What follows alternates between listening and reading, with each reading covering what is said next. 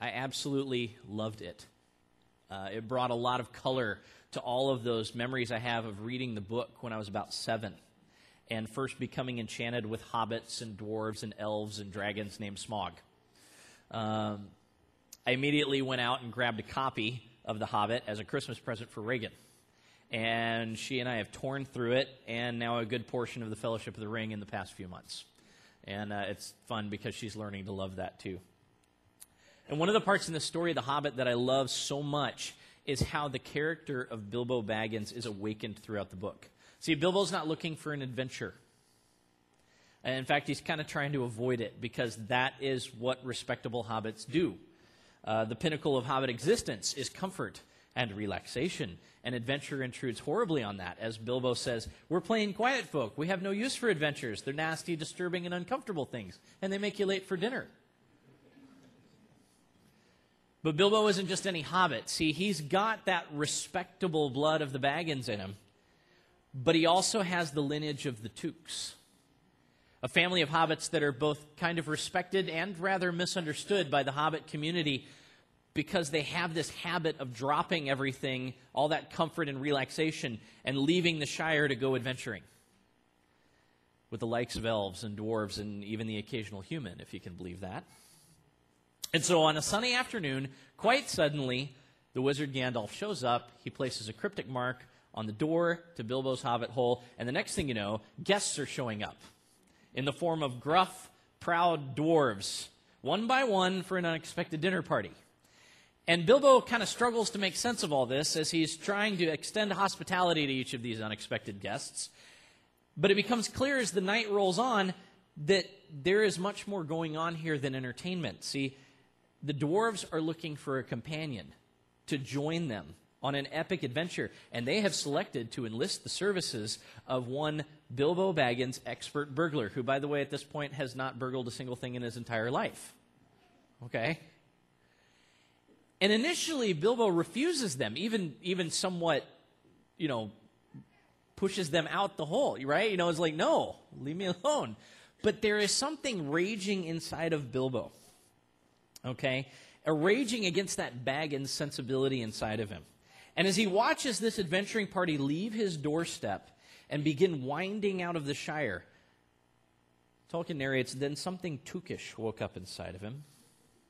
And he wished to go and see the great mountains and hear the pine trees and the waterfalls and explore caves and wear a sword instead of a walking stick. And without knowing exactly all of the whys or who he will even become as a result of all of this, Bilbo finds himself running with reckless abandon through the Shire to catch up to these sojourning dwarves and their wizened wizard companion for what will shape up to be an amazing adventure, an unexpected journey. I think we're kind of in that position where Bilbo is right now, church. See, quite unexpectedly at the beginning of this year, we were introduced to this idea that in Christian spiritual formation, there might be just a little bit more happening than we had previously encountered in our existence. One by one, these disciplines of meditation and prayer and fasting and study, simplicity, solitude, submission, service, confession, guidance, worship, and celebration showed up at our doorstep and began to turn our world upside down a little bit with their vision and passion for what might be out there for us. And here we are at the end of our study on the 12 classical spiritual disciplines. And we might be content to have simply entertained them, listened to their story, understood their value, seen the freedom that they have to offer. But I need us to realize something. The disciplines are trying to wake something up in us. They're not content for us to merely entertain them. They want us to journey with them in the footsteps of Jesus Christ. It's far away from where respectable folk might go. And for certain times, the whole experience may feel like a nasty, disturbing, uncomfortable thing. But what about that Tookish side of you, church? What about that seed inside of you that begins to grow at the thought of something bigger, a life that is less ordinary, but more realized, more real? Are you willing to follow those disciplines in the path of Christ, to run the race that is marked out for you, That's the challenge I kind of want to leave with you as we wrap this up.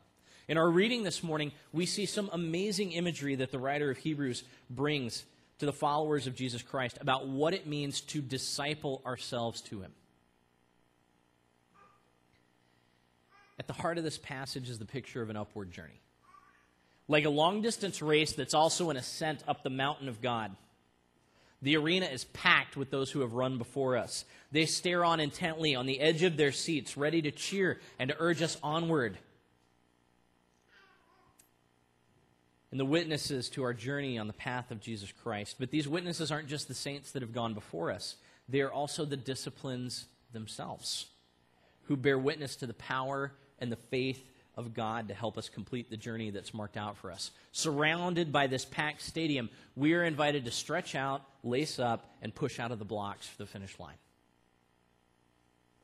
To pursue the path of Jesus is not supposed to be a foreboding journey, says the writer. Oftentimes I think we think it is. I want you to listen to this. It is characterized by effort. It is characterized by great effort, but it is also characterized by joy. Later in chapter 12 and verse 18, the writer says this about our encounter with God and the course that we're called to run. Unlike your ancestors, you didn't come to Mount Sinai. All of this volcanic blaze and earth-shaking rumble to hear God speak. The ear-splitting words and the soul-shaking message terrified them. They begged him to stop. When they heard the words, if an animal touches the mountain, it's as good as dead, they were afraid to even move. Even Moses was terrified to his core. No, that's not your experience at all, says the writer of Hebrews. You've come to Mount Zion, the city where the living God resides. The invisible Jerusalem that's populated by throngs of festive angels and Christian citizens. It is the city where God is judge, and the judgments that he makes make us righteous and just. You've come to Jesus, who presents us with a new covenant, a fresh charter from God. He is the mediator of this covenant.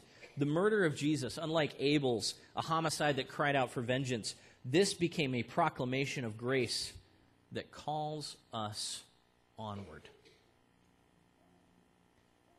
Church, we've got to believe that as disciples in the way of Jesus, that this is a mountain that we can climb.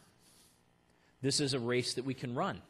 Instead of the fear that rooted Israel in place at the foot of Mount Sinai, we have a vision that says, come on up, climb on, move forward. With those that have come before us urging us on, and the disciplines as fellow journeymen and running companions. But to take this journey, says the writer, we have to be continually engaging in three critical things. We must be about casting off the things that slow us down. We must be about fixing our gaze on Christ. And most importantly, we must be about the process of enduring, of continuing through difficulty and being consistent. These are what the disciplines of the Spirit exist for, to free us to run out the race that Christ has marked out for us. Now, I'll be the first to admit that I'm no marathon runner, but I do think that if I ever did run one, I would not do it wearing a weighted diving suit, or stormtrooper armor, or bumping along inside someone in a burlap camel costume. Okay, all right, okay, maybe the stormtrooper armor. Okay, maybe. But can you imagine the sweat inside that thing after 26.2 miles? That is not very breathable looking to me. Okay, all right, seriously. But if I'm running to compete, if I'm running to finish strong, if I'm running to finish at my best, the last thing that I want is excess weight holding me back, restricting my movement, dragging me down. And see, in our journey in the footsteps of Christ, says the writer, we have to make the same considerations. What is cumbersome or heavy or awkward that needs to be stripped away so that I can travel light? I love this because it's looking at sin in a very pragmatic way. It's not just that these behaviors and beliefs are unhealthy for my relationship with God, and they are, okay? But it's also understanding that these things are unwieldy. They're purposeless in the mindset of somebody that's journeying into the kingdom of God. As the writer says, it is time for us to strip down and start running. No spiritual fat, no parasitic sins, nothing holding us back. When I look at the internal disciplines that we talked about in the first 4 weeks, they are all about freeing us from the attitudes and the behaviors that weigh us down and keep us from getting up and effectively pursuing God's path for us. As we engage in the discipline of slowing down and meditating, resting in order to run, absolutely. As we do that, we cultivate the spiritual sensitivity that God needs us to have in Him in order for Him to work. That sensitivity leads us into a discipline of prayer where we gain greater clarity of how to listen to God, how to suspend and cast off our presuppositions about life. Fasting begins to accompany prayer. We engage in the critical training practice of learning to deny one need in order to pursue a better and greater need. And to focus and embrace what is greater in our lives. And informed by these disciplines, then we're able to move into study and receive the discernment we need about ourselves and the world that we live in. All of this is undergirding. It's a continual removal process where we leave unhealthy and weighty attitudes and beliefs and practices behind, and we hold fast to what is necessary and what is helpful. And we keep doing this continually in our lives. We do it again and again and again. We keep it as a routine. Why? So that the things that we encounter on the road don't cause us to pick up something that's best left alone, or begin to settle in and stop earnestly seeking and moving forward. They're the foundational disciplines that keep us prepared on our journey.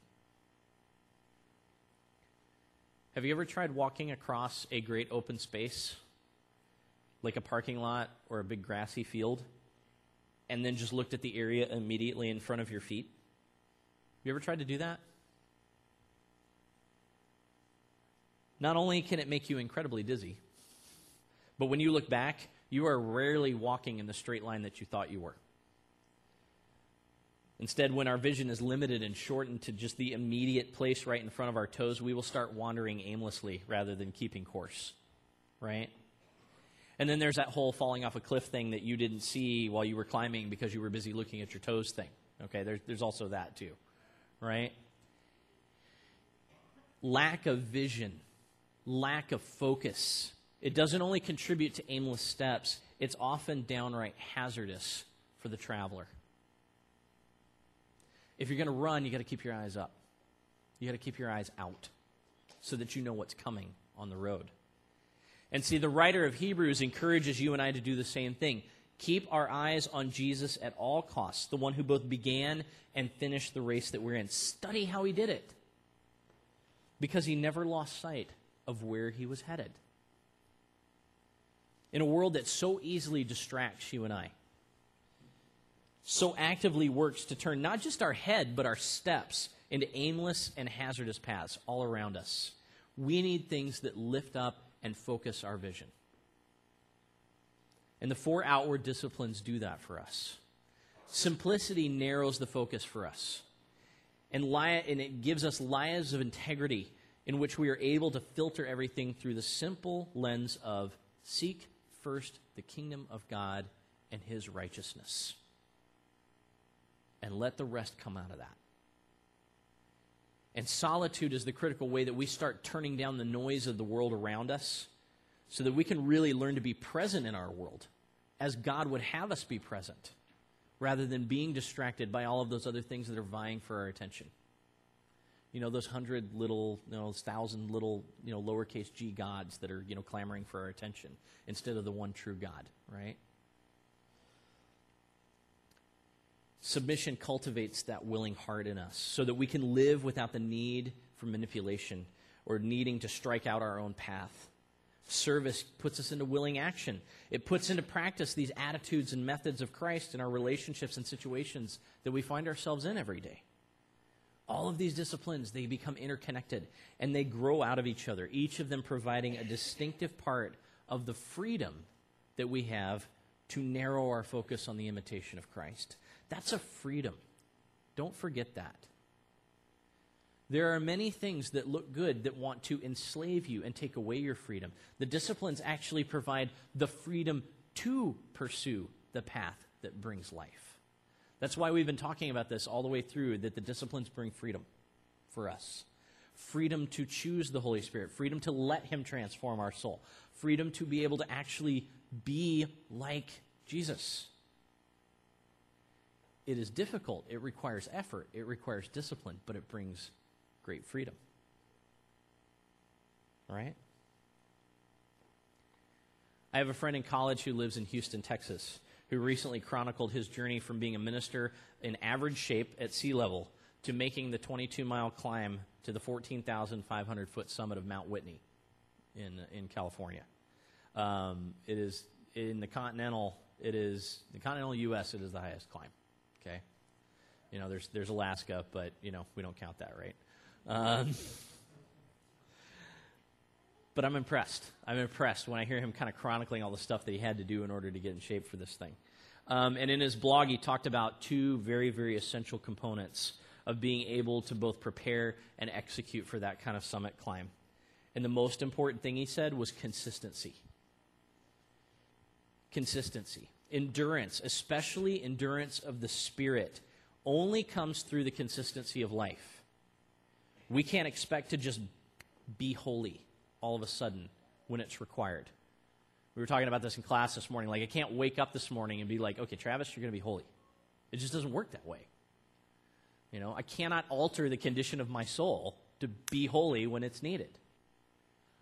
Instead, I have to engage in the consistent lifestyle of Christ that then allows him to transform my soul.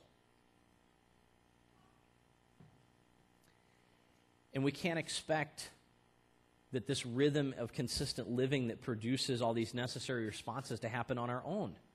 As the writer encourages us on the journey, when you find yourselves flagging in your faith, go over that story again, item by item, this long litany of hostility that Christ plowed through, and that will shoot adrenaline through your souls. But what is it that keeps that consistency consistent? I can't do that by myself. I need community. We need community. It gets back to, in light of this great cloud of witnesses that's all around you, right? What is it that allows you to run this race effectively as disciples? It's because you're not running by yourself. It's because you're running with. You're journeying alongside. When I surround myself with people that are moving in the same direction as I am, with the same goals and the same aims, it becomes a self-regulating and sustaining thing. I know many of our members of our church trained for that 10K run last week, and they know this principle very, very, very well. I know. I mean, like, I watched Jocelyn, I watched Angela run together, right? And get together and count on each other to go out and keep running and keep doing it together so that they could actually do it when the time came, right? And they worked up to it not by themselves, but as a group. I may not want to go out there and run. But if I have other runners that are out there waiting for me, I am much more likely to get out and go do it anyway, right? The communal disciplines free us to have the consistency required for that spiritual endurance necessary to follow in Jesus' footsteps. Confession frees us to live honestly and openly with each other without any pretense so that we know that we're moving in the same direction.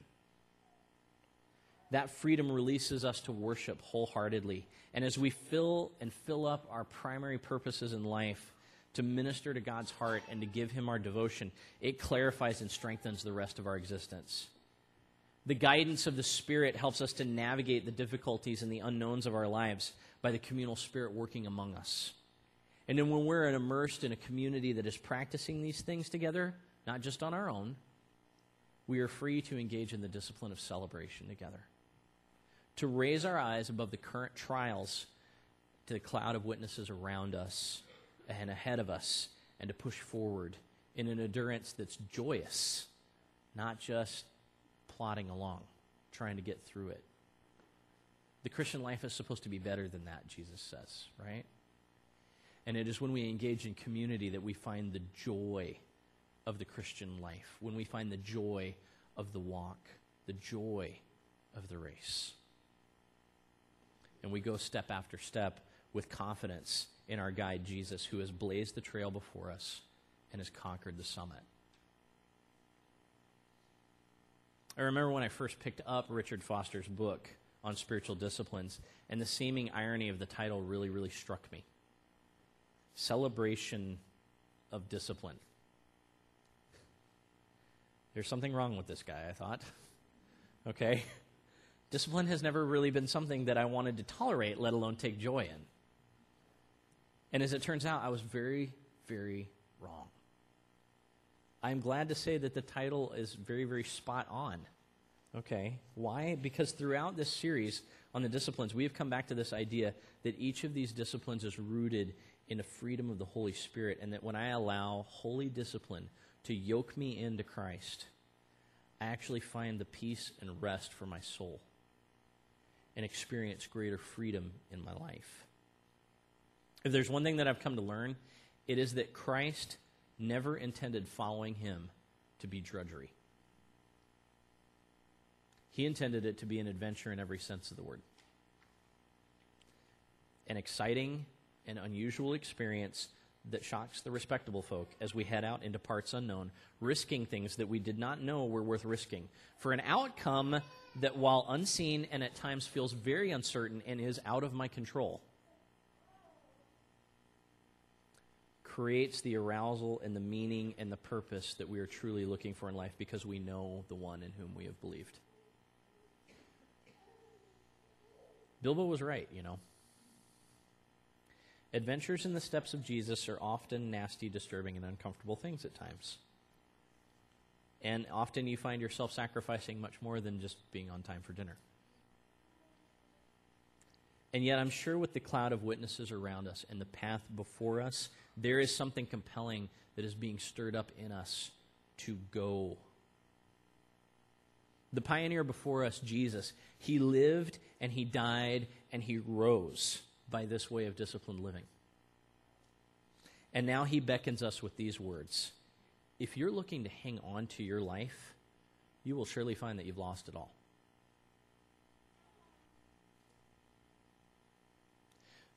But if you're willing to cast aside what life is for my sake, that's when you're going to find yourselves truly immersed in a life that's worth living.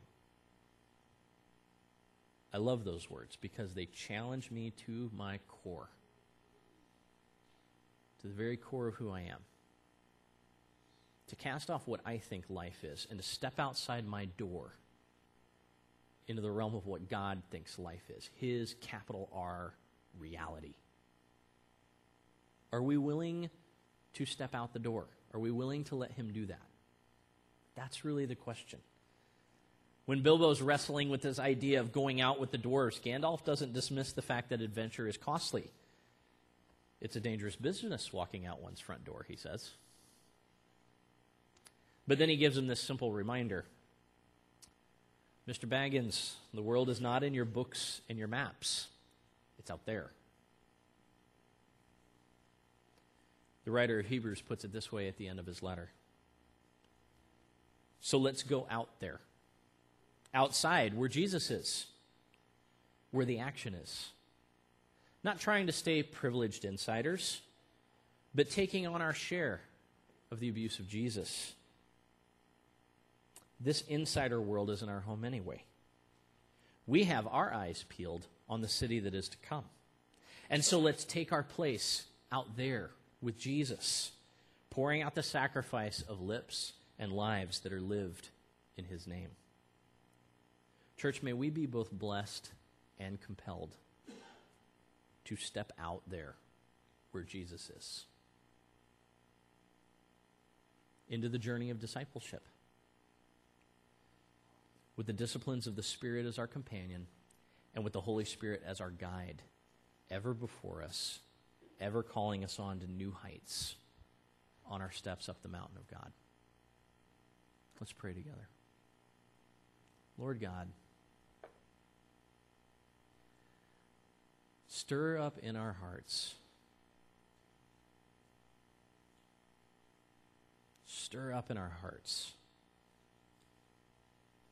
the desire to follow in your steps.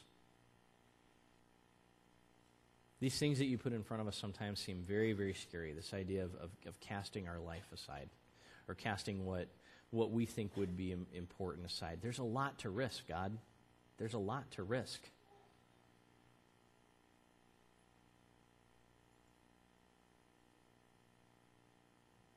And yet we have this belief that you are trustworthy. We have this knowledge that you're worth it. And so, Lord, help us not to be content as people that they're coming to know you, or people that do know you, or even people that have committed their lives to you. Help us to avoid this idea that now we are merely to sit and wait. Because, Lord, you are out there. You are out there in the world. You are out in the journey. And you go with us. And so, Lord, we pray that with the Holy Spirit as our guide, that we will have the courage to step out and live.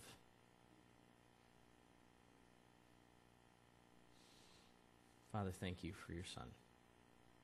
Thank you for your Son who was the pioneer, who showed us what it's like to really, really live a life worth living.